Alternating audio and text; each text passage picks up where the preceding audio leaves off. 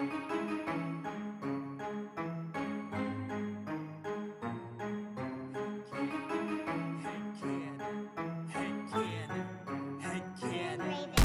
you wanna play a game? Do you like scary movies? Do you wanna eat some brains? Is your chainsaw arm groovy? How bloodthirsty could a talking plant be? Eat your liver with some fava beans and a nice Chianti. Come play with us forever, cause down here we all float. I never drink wine, so you're gonna need a bigger boat or a throat to choke. Whether you're in the prim or dairy, got red rum where you bled from. Put your dead son in a cemetery. It's him or Carrie. Be very afraid you'll be our number one fan and get carried away. All work and no play, you know it always means you're in trouble, son. I came to chew gum and kick ass and I'm all out of bubble gum. What if Quint killed Jaws' father? What if the Blob's body was marijuana? What if the leprechaun got a job as a bank guard? What if the Wolfman had a cowbell instead of every scary movie made since Oscar Wilde was writing letters had canon to watch them all and tell you how to make them better. So put your earbuds in and forget what you're planning. It's time to take our heads and shoot them out of a cannon. Shoot them out of a cannon. Shoot them out of a cannon. Shoot them out of a cannon. Shoot them out of a cannon. Shoot them out of a cannon. Shoot them out of a cannon. Shoot them out of a cannon. Shoot them out of a cannon. Head cannon. Head cannon. Head cannon. Welcome to Head Cannon. Tonight we have a very special guest, Adam Dix. How are you doing this evening? Doing wonderfully. Yeah? Excited about this movie. Yeah. Oh, me too. I had, well, you know, we'll get into the movie when we get into the movie. Brent, how are you doing this evening?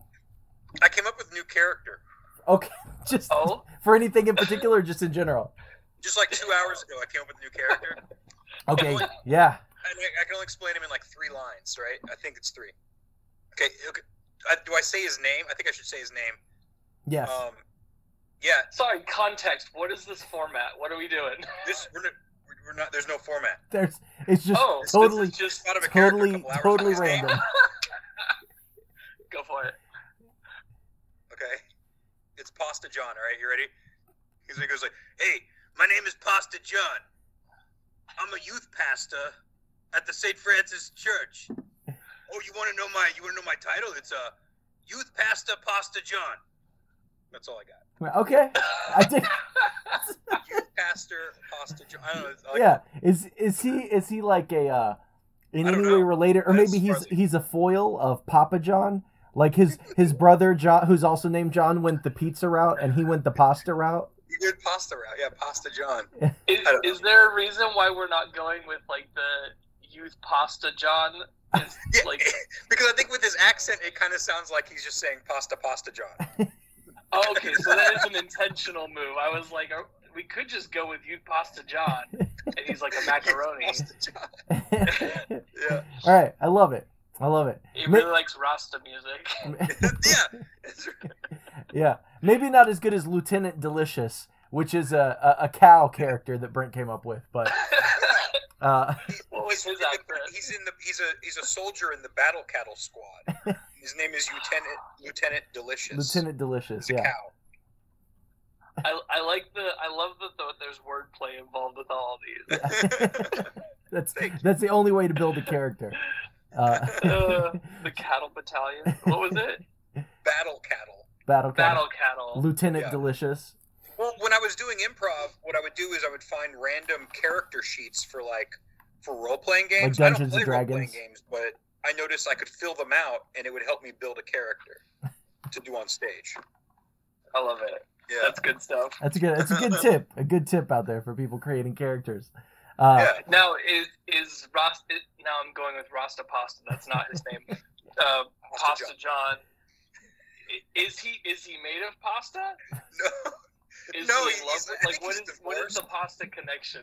I don't know. I think maybe he's like Italian, and like that's his nickname that his friends gave him. He's like Pasta John will eat like so many raviolis, you won't believe it. Like got a little Trumpy there in your accent. Oh, did I? I was going for New York, but okay. That's ravioli. We love the Pasta John. We're gonna have ravioli. Nice. Well, Adam, we didn't have you scheduled until very recently, and I realized that a show you're working on is coming out soon. So we're gonna turn this we're gonna turn this episode around pretty quick. I want to release it in 2 weeks when the show comes out. So can you tell us a little bit about the show that will be out this coming Friday for anybody listening, and what it is and your role in it? So my role, I was the props and effects designer for this show, the Cuphead show on Netflix. It's based on the video game called Cuphead. It is notoriously hard to play, but it's all done in like a very 1920s, 1930s style rubber hose animation. So if you think like Felix the Cat or Betty Boop or Steamboat Willie. Mm-hmm. We did a lot of hard work and a lot of research to like make sure that everything feels super authentic as much as we can do with like limited budgets. But we're really proud of it. Like, this is easily one of like the coolest crews I've ever worked on. Everything was referenced to something from the 1930s.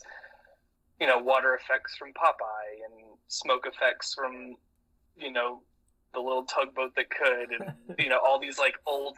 Most of my day was spent watching old animation, which was great. But the show is super fun.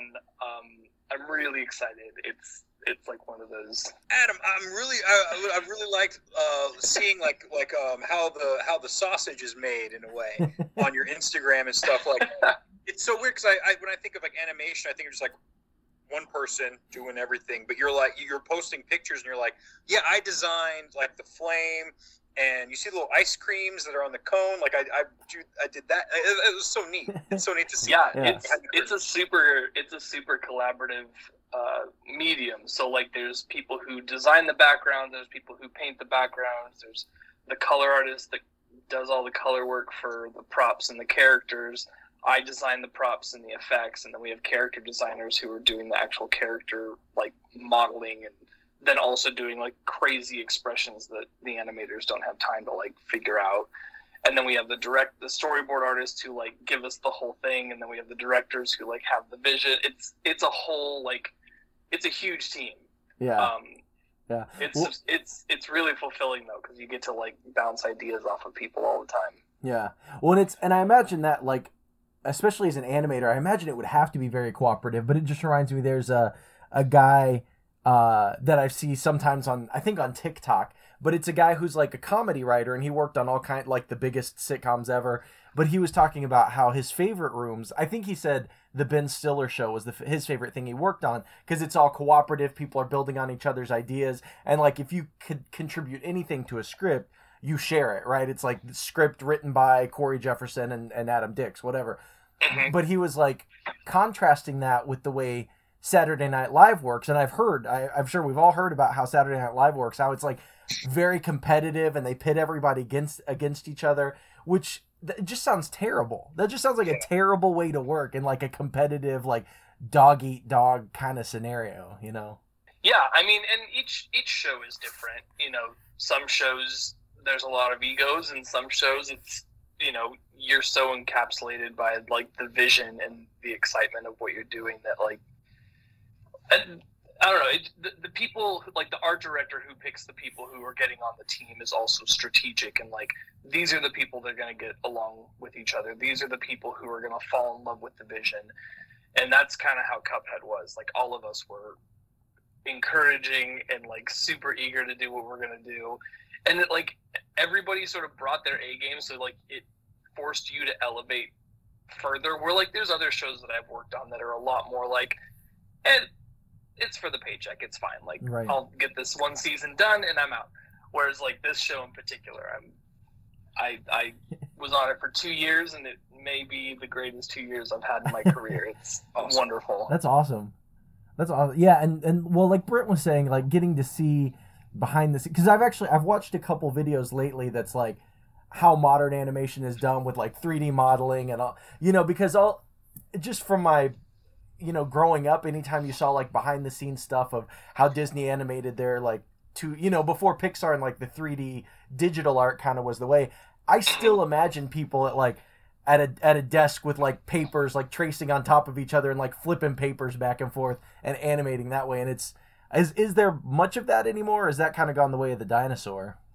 No, people still do that. Yeah. You know, I think it trying to work in one specific medium to answer a question oftentimes gives you the same results, the expected results. So oftentimes when we're sort of feeling stifled or just kind of bored or just like we need something else, we'll switch to drawing on paper, or we'll switch to doing it like a hand painted sort of thing.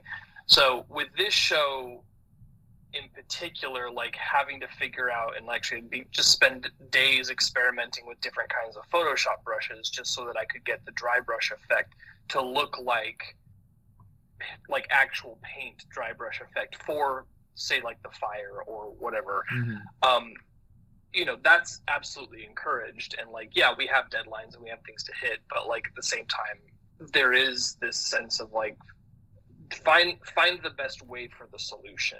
And if that includes doing it by hand and by paper, that's absolutely encouraged. And in fact, some of the early character design work for Cuphead was specifically drawn on paper by some old Disney animators who came in and helped us out to like try and find, you know, what is it about that hand-drawn thing? Like, is it something about the paper, or is it something about the cells? Like, you know, and if you notice, like in the trailer thus far, like you'll notice they are even like replicating the shadow that comes from a cell laying on top of a background, or nice. You know, the props are maybe going to be like a slightly brighter saturation, like how you would watch those old Tom and Jerry cartoons, and you could always be like, something's going to move there, something's going to happen there. Yeah. So like we're replicating that kind of stuff, but we're having to like think about it in terms of how we're going to do it and why we're going to do it, even to the point of like adding film grain and like little pops of like dust here and there. So they've gotten really specific, which has been super cool because. But you're also encouraged to innovate and come up with something new, like brainstorm and figure it out. Yeah. Well, particularly with this show too, like. So during like the 1950s and 60s, we had this big movement called sort of like, well, it's the modernist movement. It's the same. It happened in animation as well. So you have people wanting to do these very simplified, very streamlined, very like, you know, what is art sort of, you know, what is the essence of human? Like, so if we're going to draw a figure, it's going to be very abstracted and very like, we're going to push the boundaries. And so in that time period, we built this language of streamlining items and objects and figures and characters. Whereas the designers of the 1930s and the 1920s and 30s, like they had never designed for animation before. They were illustrators working for magazines, and they were being asked to make things in a simplified manner. So we have to put ourselves like in the mindset of what they're doing to like, okay, they are thinking purely volume. There's no streamlining. Everything has to have like meat to it. So it's also trying to figure out like, we have to reinvent the way that they had to invent, and like it's this like weird like, so go back further and figure out like why did they do it that way, and then try and approach everything that I do with that mentality. It's fun. It's a good challenge. Yeah, that's really interesting. Was there anything like any old cartoon you watched or anything you hadn't seen before that you would recommend people seek out? Like maybe a cool cartoon from the 30s that you were unfamiliar with, you were like, damn, that's really good. I mean, obviously like the Merry Melodies are like classic, right? But if you want to go back and really enjoy some weird stuff, I do. Like the old Popeyes are bonkers. Like they're great. That and like we even did some things that they had done, which if you catch in the opening credits, the opening scene, the background there is entirely stop motion. It's a built background. Okay. That's made out of clay. And in these old Popeye cartoons, like there'll be scenes that are drawn, but then you've got this giant, like when he goes, it's Popeye visits Sinbad. It's one of the very first color cartoons right that Disney didn't do. And you've got this giant condor that's like flapping with crazy perspective, but the background is just this like circular loop of this canyon that the camera is just sort of riding along with, and then they're animating on top of it. It's super wild. Huh. But then also you like going back, like rewatching Steamboat Willie or rewatching, you know, Minnie the Moocher, you realize a lot of these things, not only are they not particularly well drawn, but also like there's not really much of a story. Right. It's mostly gags. Like, there's a very loose idea of, like, you know, Felix the Cat needs to get from here to here. This is the obstacle. Now let's do a ton of gags of Felix and this obstacle and see, like, what interesting ways we can, like, make animation really goofy. And that's kind of what made them fun.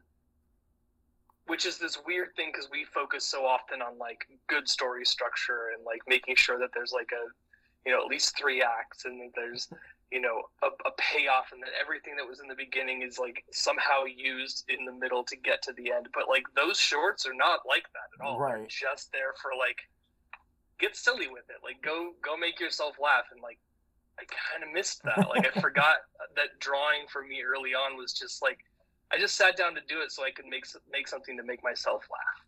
Right. And so, like, that's what's been kind of fun about this series is, like, you know, there is story in there, but, like, it's I don't know, it's made special because there's just a whole bunch of zaniness along the way without it being, like, obnoxious. No, that sounds awesome. I can't, and everything, like the pictures and stuff I've seen, like that you've shared of it. I mean, it looks really cool. So I'm looking forward to checking it out. Yeah, I'm looking forward to checking it out. I mean, it's been a couple years since it's not been a couple years. It's been a year maybe since I've seen really anything, like, fully animated that like hasn't been released. Mm-hmm. So it's, you know, all this work that we've done that we're just sort of like, oh gosh, I hope it came back looking as good as we hoped. So we're like anticipating as much as anyone else. Yeah. Nice. Well, are you working on anything else right now? Can you share what you're working on, or is it top secret? No, it's not. It's a show that's actually currently out. I'm on the new season of The Great North, which is Lauren Bouchard, who did Bob's Burgers and Central Park. It's a Fox show that he's got. Cool. And it's fun. It's I mean, his writing is always so funny. Yeah, I mean, I only just started on it, like, I don't know, 3 weeks ago, so I'm still getting used to, like, the style and the flavor of it. And, have you made friends? I know the art director from when we worked on Central Park together, and a few other people. But for the most part, being that I'm at home and we're on Skype or on Zoom I have a meeting, like, every Monday, and then the rest of my week is like, all right, I guess I'm just doing work. There's nobody to talk to. So that's weird. Yeah. My friend is my dog. Yeah, man, that is weird. Yeah, because ever since COVID first hit, I've been working from home too, which is, like, I have calls with people all the time, and especially my job now that I started, not this past November, but the November before. I've been there just over a year. Like, as far as I might be the only employee in Illinois. Like, our office is in New York, so, like, I've never met anybody that I work with in person. Well, except for one of my buddies that I worked with at another company with. But yeah, it's real weird, like, being totally remote and never seeing anybody in person, and it's odd. You just get a paycheck direct deposited into your account. Yeah, you know. Yeah, so weird. Yeah. Now, Brent, are you back in school? Yes, we did have a COVID scare at my school where we went virtual for a week, but I still went into the office and taught in my empty classroom, which was fine. It feels good in there anyway by myself. I like it, but but we're back. We're back, baby. We shouldn't be. No one should be. But you are. Yeah. Nice. Well, let's get into the movie. This was a fun one, Adam, because I feel like I feel like I watched this once before, or I started to, and I must have fallen asleep or maybe had too much to drink, or probably both, because I did not recall having seen this movie. And what a treat it is. I love this movie. It was so much fun. It's one of my, like, go-to, like, I just need something to watch. I know it's gonna, like, fulfill, and it always does. I can't believe I missed this movie, and I'm gonna be 100% honest with you guys. I thought it was a movie about breakdancing. To be fair, the name does lead to that. Yeah, I can see. You thought it was like Breakin' 3, like the sequel to Electric Boogaloo? I thought it was about like the community center's being taken over. Yeah. You gotta Yeah. breakdance. Yeah, to so save everybody, it. so that the listeners know, we're talking about 2011's Attack the Block is what we're talking about, and yeah, not any breakdancing that I recall in the movie, but Yeah, none. lots of monsters, lots of aliens. I loved it. It Yeah. was good.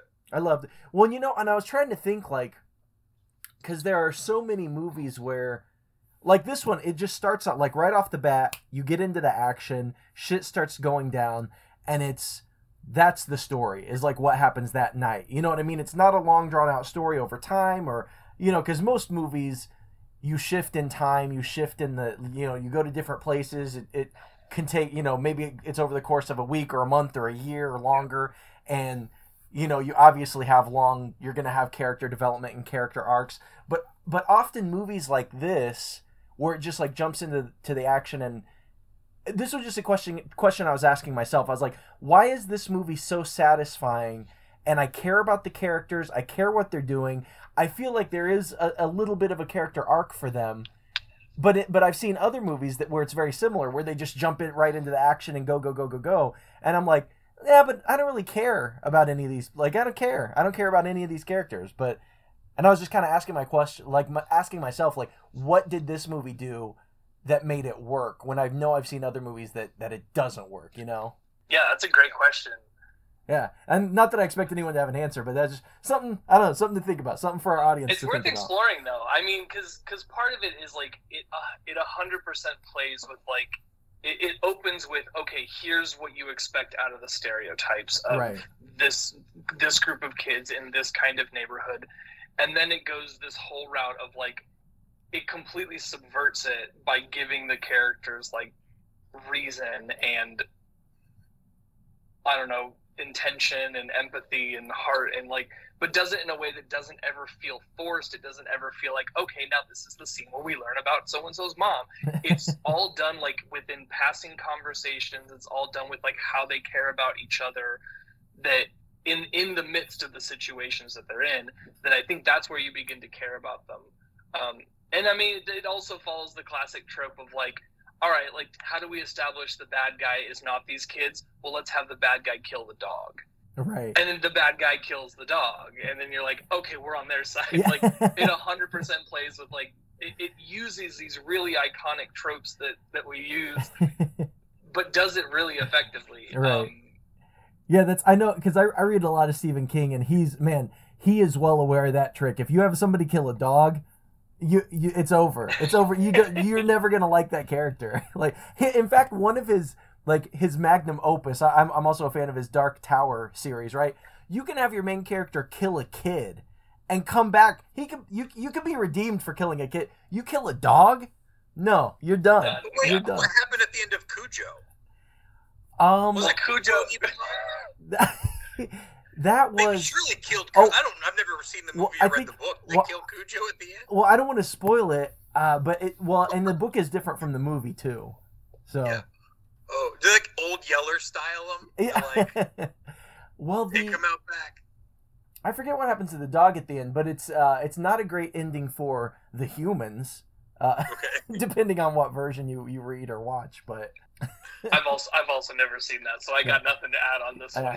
I'm pretty sure that's when he was at the height of his, like, drinking and cocaine use. I'm pretty sure Cujo is the book where he was like, yeah, I don't even remember writing that. Like, I just found the manuscript in a drawer, and I was like, oh shit, this is decent. Yeah, I remember hearing about that. Yeah, that's wild.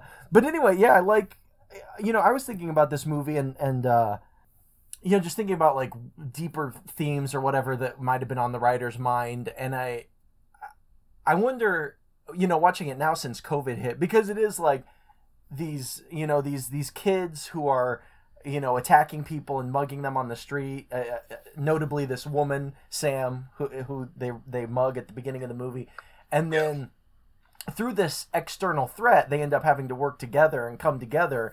And it's almost like the end of Watchmen, right? When Ozymandias, like, drops an alien on the planet, and he's like, this will heal the world. Everybody can, spoilers if anybody hasn't read Watchmen, like, for the last 40 years. But But it's like there's this existential threat, so humanity can all come together and you know, face this external threat, which, if we've learned anything during COVID, it's that most people will actually just act like hi-hats, the criminal drug dealer, and just go around like shooting people and taking out his petty grievances, despite the fact that there are these alien monsters running around. Yeah, there's that scene where, like, he's obviously got, like, 7 or 8 of those monsters behind him in the window. He sees them in the window, the kids run, and then he still shoots at them for some reason. Yeah. Yeah. Totally consumed by his petty... By his own ego, Yeah. Yeah. So anyway, I think hi-hats represents more people than we would like to admit. Yeah, it's a surprisingly optimistic movie considering the subject matter. It is. And I didn't know Moses was the guy who eventually becomes Finn in the Star Wars movie. Yeah, John Boyega. I think it's like his first or second movie. Like it is. Yeah, he was young in this movie. Yeah, that's right. Yeah, I didn't realize it was from 2000. 2011 seems like so long ago, but it looks good. The movie looks great. Yeah, I want to say he may have been like 15 or 16 when he did this movie. Yeah. He was young.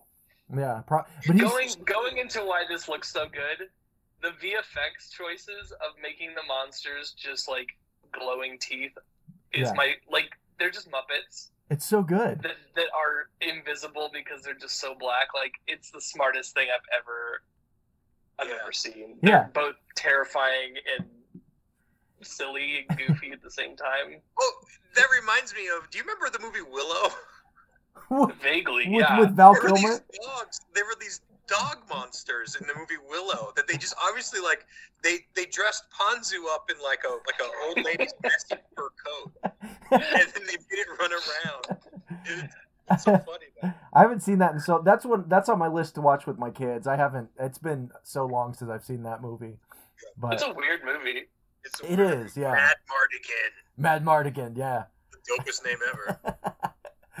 Oh man. There was a handful of like weird fantasy movies that came out around that time, like what was it, Return to Endor, and like they had the 2 like weird magical Star Wars ones in there, and then when they did, you have Conan and Red Sonja and all that stuff. And then did even they do like Dark Crystal at that time, maybe? Yeah, Dark Crystal, Labyrinth, and then you had like what was that movie, Legend, with Tom Cruise? Yeah. And then even I think John, that was John Ridley Carpenter Scott directed even. Or something. What's that? Oh. I think that was Ridley Scott directed. That's what I was going to say. Yeah, I think so. I think it was Ridley Scott. Let's look it up. But even like quick little Google. Krul. You ever seen that one? No. There's like giant Krul. I think there's like a giant ninja star with like an eyeball, like a real eyeball. I do. Yeah, the glaive. I think it was called a glaive. I remember that. Oh, cool. You remember the name? Nice. Yeah. Nice. And it was Ridley Scott. Yeah, it was Ridley Scott. And then even like John Carpenter had like a fantasy style movie during that time. I can't remember the name of it though. Anyway, they're weird movies. they have such an odd tone to them. They do. Yeah, it was a weird time for those movies. I read that Attack the Block was shot like in chronological order as well. Really? Maybe like in a way you get to know and enjoy the characters more as they're like getting to know and enjoy each other. Yeah, right? Maybe. Because there's a big turnaround, and I like what you said, Adam, about like the way that you sort of peek into their lives instead of like cut scenes to like them at home, where like it's just the one dude calling his mommy, you know, being like or they're running home to grab a weapon, which I thought was funny and cool. Yeah. As well, it just shows you where their lives are like real fast, like you know. Well, it gives you context to like what is socially expected of them, right? Like they have to be tough, they have to be street, they have to be hood, and so like they got to go fight this thing that attacked, you know, Moses, and so they go and they get like what is it, like road flares and fireworks, candles, and, a baseball bat, and they're like, we're gonna go get him in the playground, and then to realize like, oh, this is much more serious.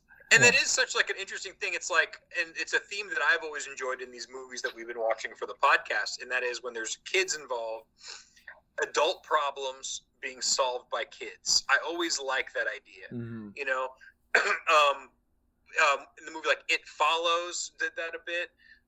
I think the movie that maybe we watched together, the Hereditary, even did that a little bit as well. Like the way kids will handle a crisis. Right. Yeah. But yeah, by accidentally knocking somebody's head off out the window, I think is Yeah.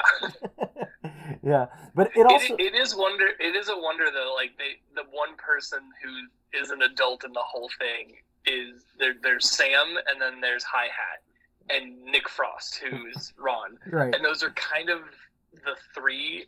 I guess there's also Luke Treadaway's character, the white pothead kid whose car gets destroyed. Yeah. Like those are the four adults that really are part of the story, and only one of them is like equipped mentally to handle any of this. Right.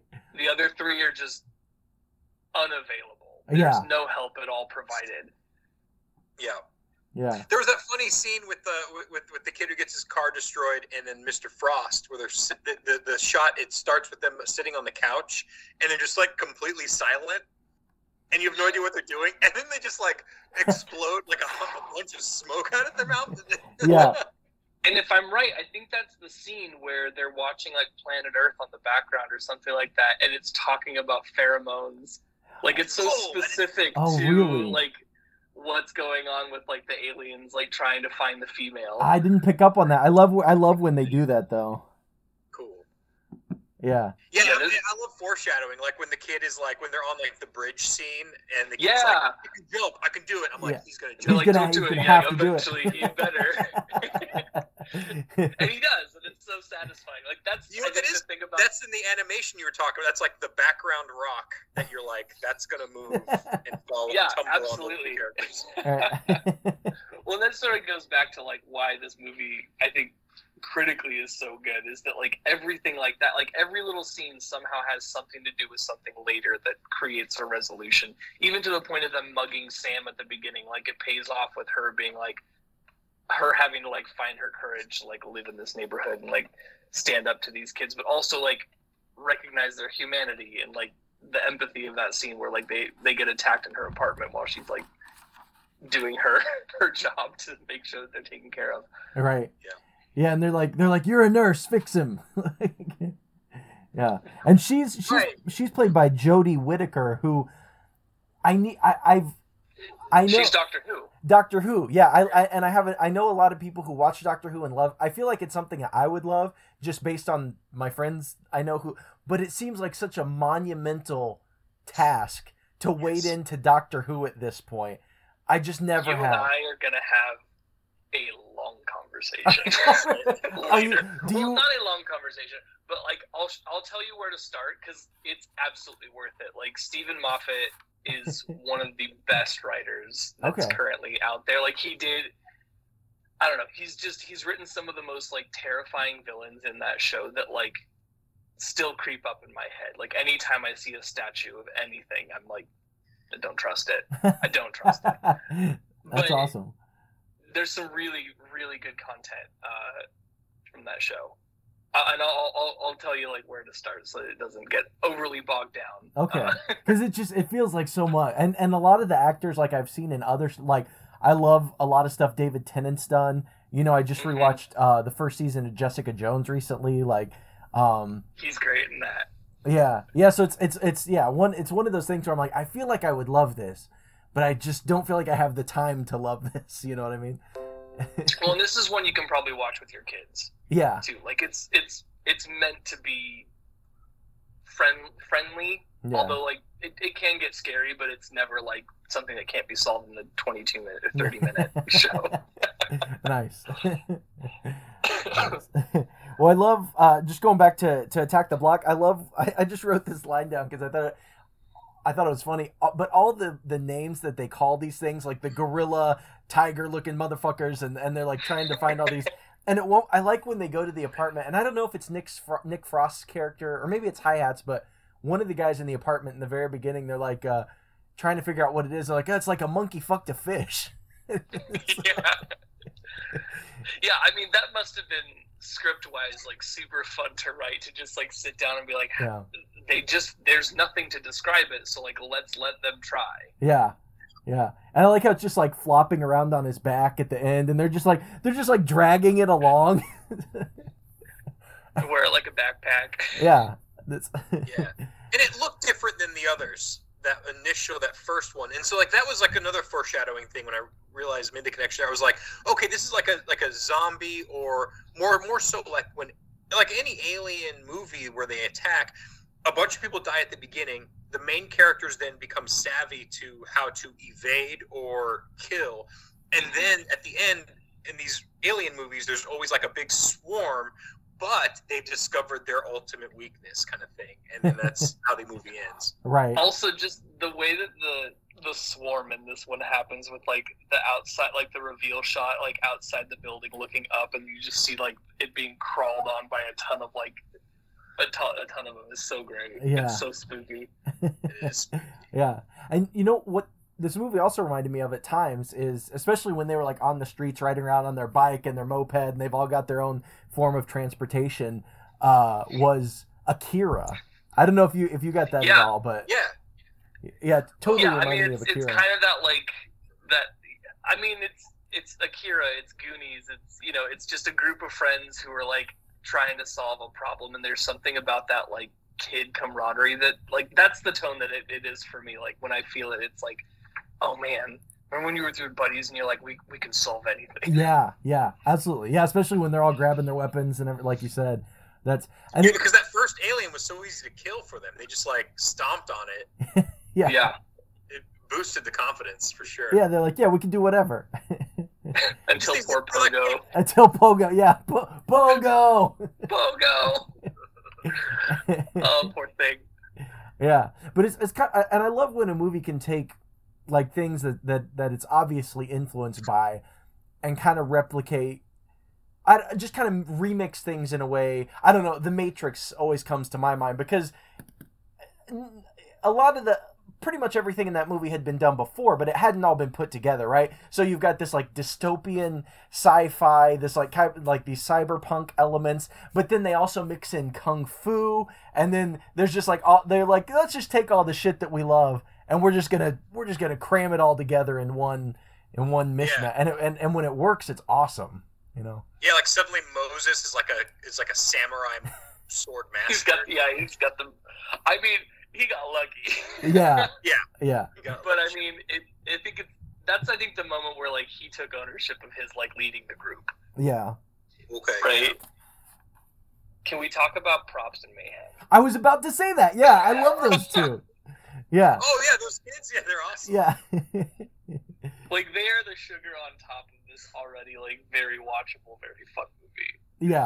Yeah. Probs and Mayhem, and I love that even they like had their little character arc where they by the end of the movie they earned their names, Yeah, they showed that they had like the grit to be in that neighborhood with like the gasoline and the squirt gun. Yeah, they figured it out. Yeah. I heard that the director in preparing for the movie just quizzed like a bunch of kids of like, what would you bring in a zombie apocalypse? What would be your weapon? Really? And he took from that. Like there's one scene that he took from like he showed the alien to a girl. He was like, would you pet this? Would you get near this alien? And she was like, oh no, like I don't want to get chlamydia. And he put that line in the movie. That's a great line too. Yeah.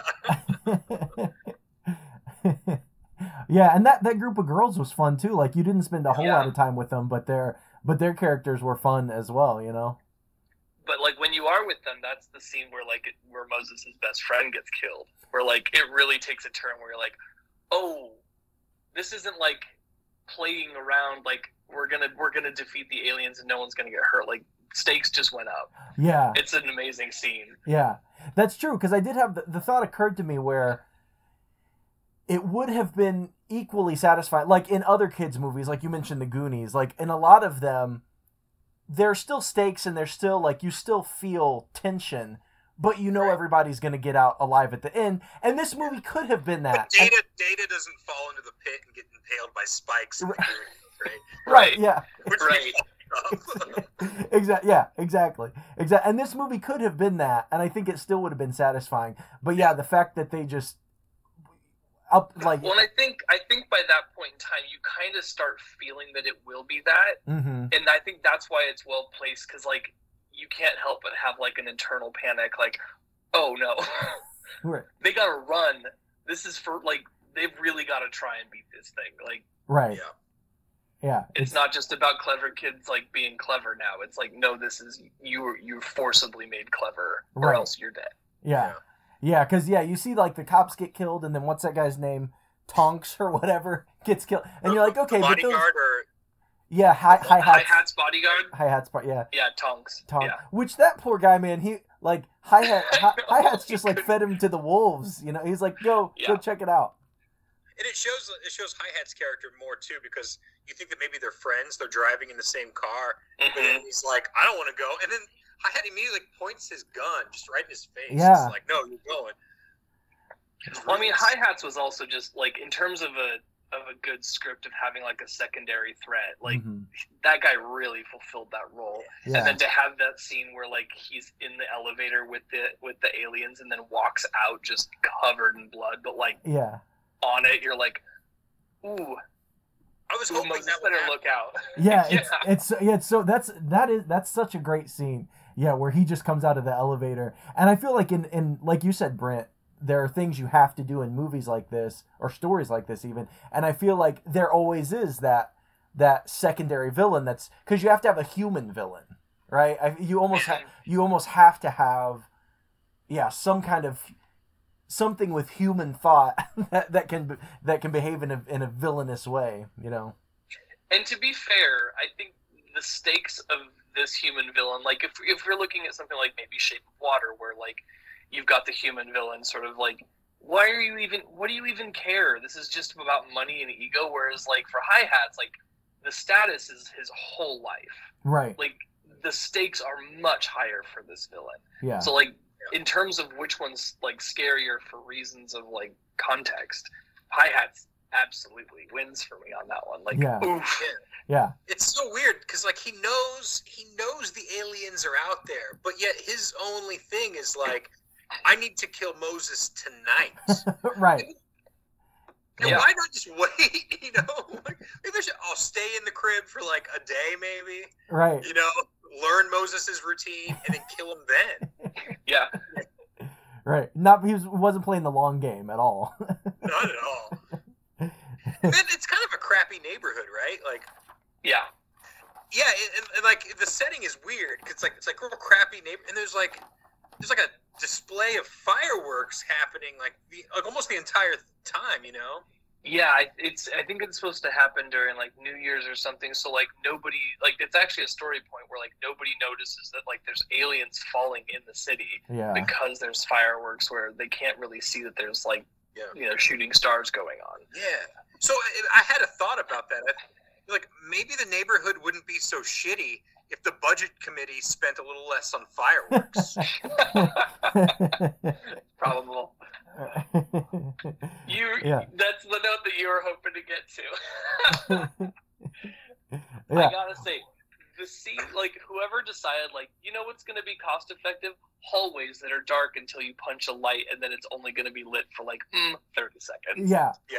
And then to use that as like just a point of tension and just nerves. They're either dark or we're gonna fill them with smoke. Like one. Yeah. But I love the little bit of like to your point, Brent, about like, you know, taking more resources to help. I love that they slipped in just a little bit of social commentary where Sam's character is talking about how she has a boyfriend who's like off helping kids in Africa or somewhere. I don't know. You know, and somebody's like, why can't he help the children of Britain? Are we not exotic enough? You know? And I was like, ooh, yeah, ouch. Well, no, the whole film has a lot of that dialogue too, specifically in that scene where they're talking to Sam in her apartment. And that's where they talk about, why her boyfriend's in Africa and not helping the kids there, but like specifically with how the cops see them and like how he was actually threatening her with like a pen rather than an actual knife and all this stuff, and just like we're just trying to get by and live. Right. Like the intimidation's all it is. Like I couldn't actually commit to it, and then when he has to with the monsters is wild. Yeah. Yeah. So good. There's just so much to talk about, but I know we're kind of getting close to time here. Was there anything else about the movie you guys wanted to touch on that we didn't before we get into headcanons? When the girls are getting attacked and they take that one chick takes the lamp and like smashes the bulb and then shocks the critter. Like would that work? I thought it was a good idea. Would that like shock you if you got stabbed with one of those? That's a good question. I wondered the same thing. I have my doubts. I don't know. I know that I'm always terrified to touch the filament in a broken bulb. Yeah. that's where my question ended. I was like, yeah, I believe it. Yeah, same. Yeah, but you cut a potato in half and then you stick it and you unscrew it that way. You ever do that? Yeah. I don't know. But then again, like the potato's not made of rubber, so technically that would still pass the electricity through. Yeah, that's true. You know what? There was one time I was a kid and I was at my buddy, my friend Dustin's house. Dustin Henderson, you probably know him. But I was at his grandparents' house, so I was unfamiliar with it. And when I would stay over at his grandparents' house, we would hang out, like we would have the finished basement to ourselves. And I remember I went down there one time, and I was like, it was totally dark, and I was feeling up this lamp. Like, I had my hand up under the so I was painting a very sexy picture. Yeah, so I was fondling this lamp.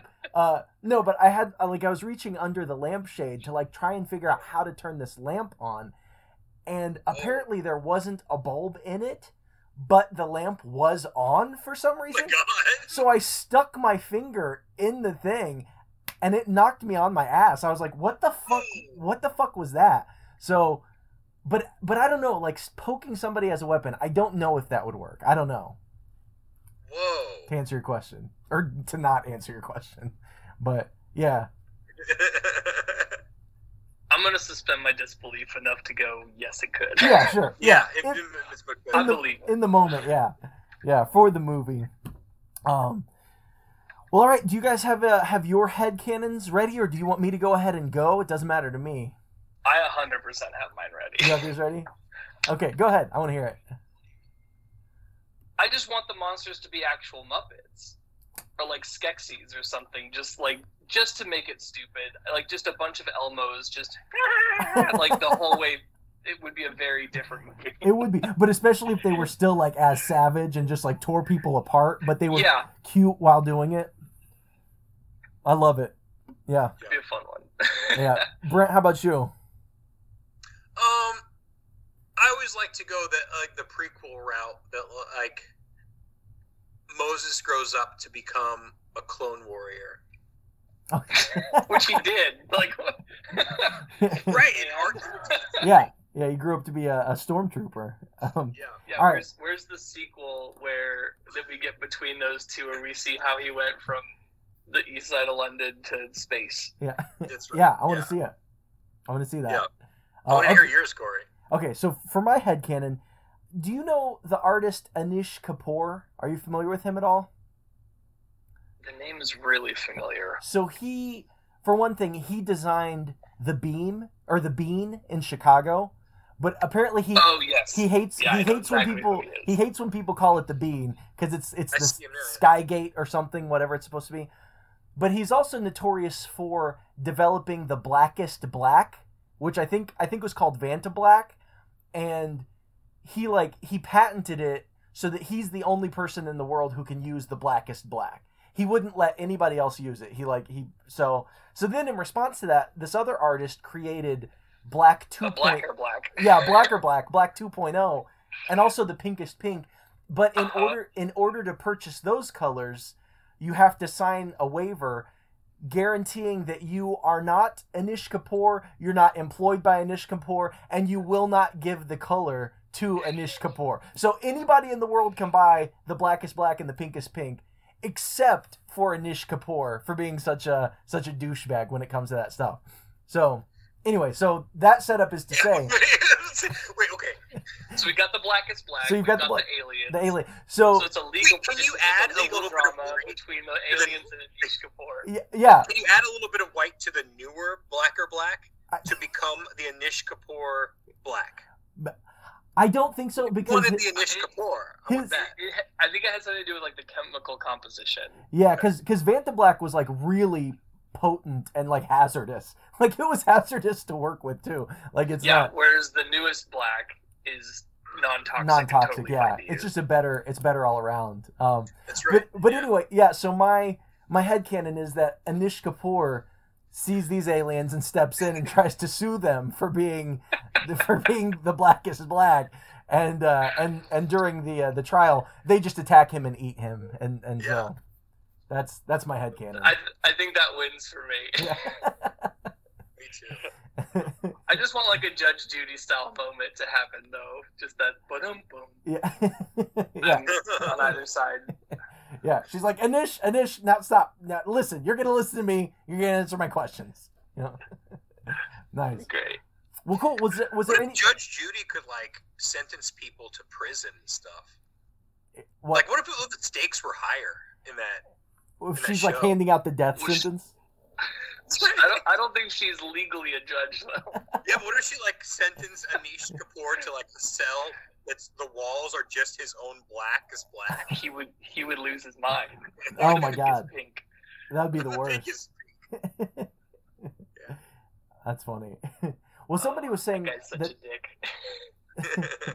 Well, somebody was saying that there's a certain shade of pink that for a while they thought calmed people down. So there are actually a lot of jail cells and other thing like other kinds of room, like psychiatric wards maybe, where they're like the rooms are painted pink, and the idea was that they would calm people down. But the video I was watching gives some doubts about whether or not that actually works. But and then there was that Texas warden who made all of the prisoners wear the pink jumpsuits. And I think he based it off that idea, but his was more like evil. His is more like, I want to just emasculate like degrading, these people. Yeah, degrade them even, which I thought was really weird. So I actually have some insight on this stuff. Color theory is an interesting thing because like it absolutely plays with like psychology, and like most of it is based on sort of what we are surrounded by and what those colors generally and typically represent. Mm-hmm. So like another one of those studies that was like never paint your kitchen yellow because yellow sort of encourages madness, and they sort of I think did this research in like by painting mental health facilities like back in the day, and just sort of recorded how people reacted, and yellow always sort of like agitated people. But things that are yellow tend to be, you know, if they're a vibrant yellow, tend to be warm and sunny and happy and poppy. If they're like a muted yellow or like a desaturated yellow, they tend to feel sickly and sort of ill, you know, like the color of phlegm. So it's always sort of related to like there's some sort of connection to like, you know, skin tone for white babies tends to be that color of pink, and therefore it becomes soothing towards probably white people because that is the color of sort of mother's skin. Mm-hmm. Whereas, you know, blue for some other people the nipple, whereas like blue could be peaceful because it's sort of the big vastness of the sky, but it also completely relates to how that individual relates to those objects as well. Like Eskimo. Exactly. Whereas like if somebody's like, you know, afraid of open spaces, that light blue might be terrible for them. Right. But it's entirely based on like a whole bunch of factors of like just socially what it's related to, and also like what it means relative to the individual. That's cool. Yeah, that's super interesting. And I feel like probably like a lot of things like language would play into it too, because I was reading something recently, I guess like Russians are really good at like picking out differences in like hues of blue, because they actually have a word for dark blue and a word for light blue, so they see them as... Yeah, Spanish is that way too. Oh, is it? Okay, yeah. So they actually like think of them as two different colors, so they can like recognize, they can distinguish, I guess, better between different shades of blue than maybe like English speakers could, you know. Well, there was another thing too. I was thinking about the Russians a couple days ago. Yeah. There was this news story, and I don't know anything about what Vladimir Putin does. I don't know anything about, but it was just like, the news story was like, Putin's already got soldiers past the border of Ukraine. Right. And I was like, okay. I was like, where's the Ukraine? And so I Googled it. I just Googled Ukraine, and I found the map. And then on the map I noticed was like a spread of like, here's Russia, here's Ukraine, here's the other places. But then like the big cities, you could hover the cursor over, and it would tell you the weather. Okay. And I just kept doing that and looking at the weather in other countries, and I thought, these fucking Russians distracting me from the story. With the weather. They don't want me to know about the soldiers in Ukraine. Right. I'm on. So they put weather on. Wait, did they infiltrate Google to show you the weather in Kiev? I'm on to you. We're on to you, you Ruski bastards. It's goofy. Try to tell us your weather. That's a true thought pattern that I had. That's hilarious. Oh, man. Next week, we're going to be talking about the 1992 film Peter Jackson's Dead Alive, or Brain Dead, as it was known outside the U.S. As always, you can follow us on social media, on Facebook at Dangersplosion Presents Headcanon, on Instagram at HeadCanonPod, on Twitter at Horror Movie Pod, and you can always follow the subreddit r/Horror Movie Pod. All right, well, gentlemen, anything else you want to touch on or plug? Or again, everybody should check out the Cuphead show when it comes out. But when this episode comes out, the show should drop on Friday, I believe. Right, February. Yeah, we air February 18th, I believe. Okay, yeah. So 2 days from now, when people are listening to this. So nice. Cool. Well, Adam, thank you again. It's always a pleasure to have you on. We'll have to have you back again. I can't wait to the next one. Yeah. Yeah, same. You keep making me watch fun movies. yeah, and vice versa. Yeah, I'm so glad I saw this one. I love this movie. Yeah. So. Oh, I'm so thrilled. When you told me you hadn't seen it, I was like, you were absolutely watching this one. So I'm glad that you finally have had like a moment with it, because it's one of my favorites. Yeah, it's so good. So good. Yep. Cool. All right, well, thank you again, and thank you everyone for listening. This has been Headcanon.